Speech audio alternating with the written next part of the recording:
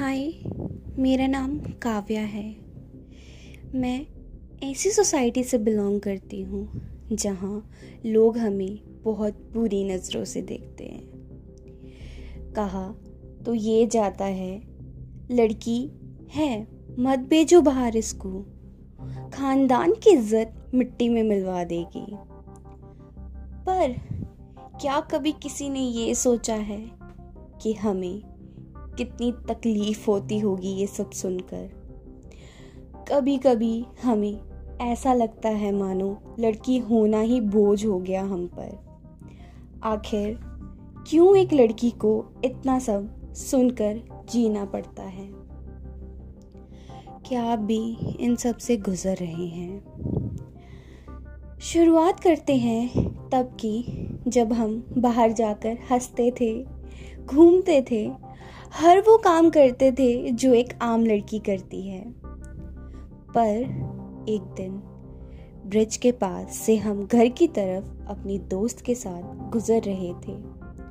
अचानक एक गाड़ी आकर हमारे पास रुक गई और उसमें कुछ लड़के थे। वो हमें उठाकर जबरदस्ती गाड़ी में बिठाकर ले गए। जैसे हमारी आंखें खुली, हमने देखा कि हम एक अंधेरे भरे कमरे में हैं। हमारे हाथ पांव बंधे हुए हैं, मुंह पर पट्टी लगी हुई है और सामने हमारी दोस्त रूबी बेसहारा पड़ी हुई है। हमने कोशिश किया कि हम पट्टी उतार कर दोस्त की मदद करें, पर हम उसमें नाकामयाब रहे। कुछ देर बाद रूबी की धीरे धीरे आवाज सुनाई देने लगी। वो मदद की मांग कर रही थी। रूबी उठते हुए, रूबी प्लीज उठो ना, मेरी तरफ देखो, तुम ठीक हो ना?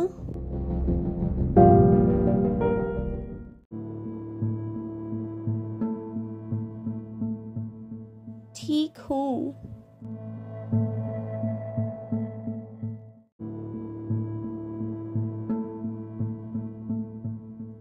Ruby, but we can't. We both are trapped here. कुछ देर बाद रूम में लड़के आते हैं और रूबी को लेकर चले जाते हैं। I keep shouting and shouting to stop this and don't do this. After some period of time, one man came into the room and opened my cuffed hands and tried to pull me into the bed.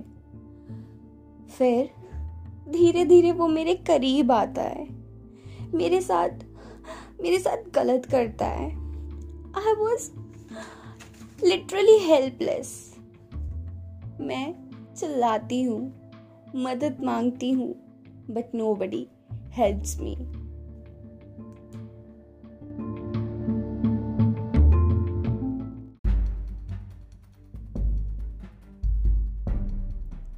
Kavya रोते हुए, चिल्लाते हुए, सोचते हुए कि ये सब क्या हो गया, सोचते कि क्या सच में लड़की होना पाप है? छी, ऐसा क्यों है? फिर लड़की तो एक माँ, एक बहन, एक बीवी, एक बेटी और किसी के घर की बहू होती है। फिर लड़की पाप कैसे है? क्यों ये समाज इतना घटिया है? सोचते सोचते वो बेहोश हो जाती है और अगली ही सुबह उठकर देखती है कि वो कहीं सड़क पर पड़ी हुई है। जैसे तैसे वो घर जाती है, सारा वाकया अपने घर पर बताती है, पर कोई उसे समझता ही नहीं, उल्टा उसको ब्लेम करता है। ये सब वो सह नहीं पाती और आखिरी में एक चिट्ठी छोड़ जाती है और खुद सुसाइड कर लेती है। At the end, she is a woman, not a product to use.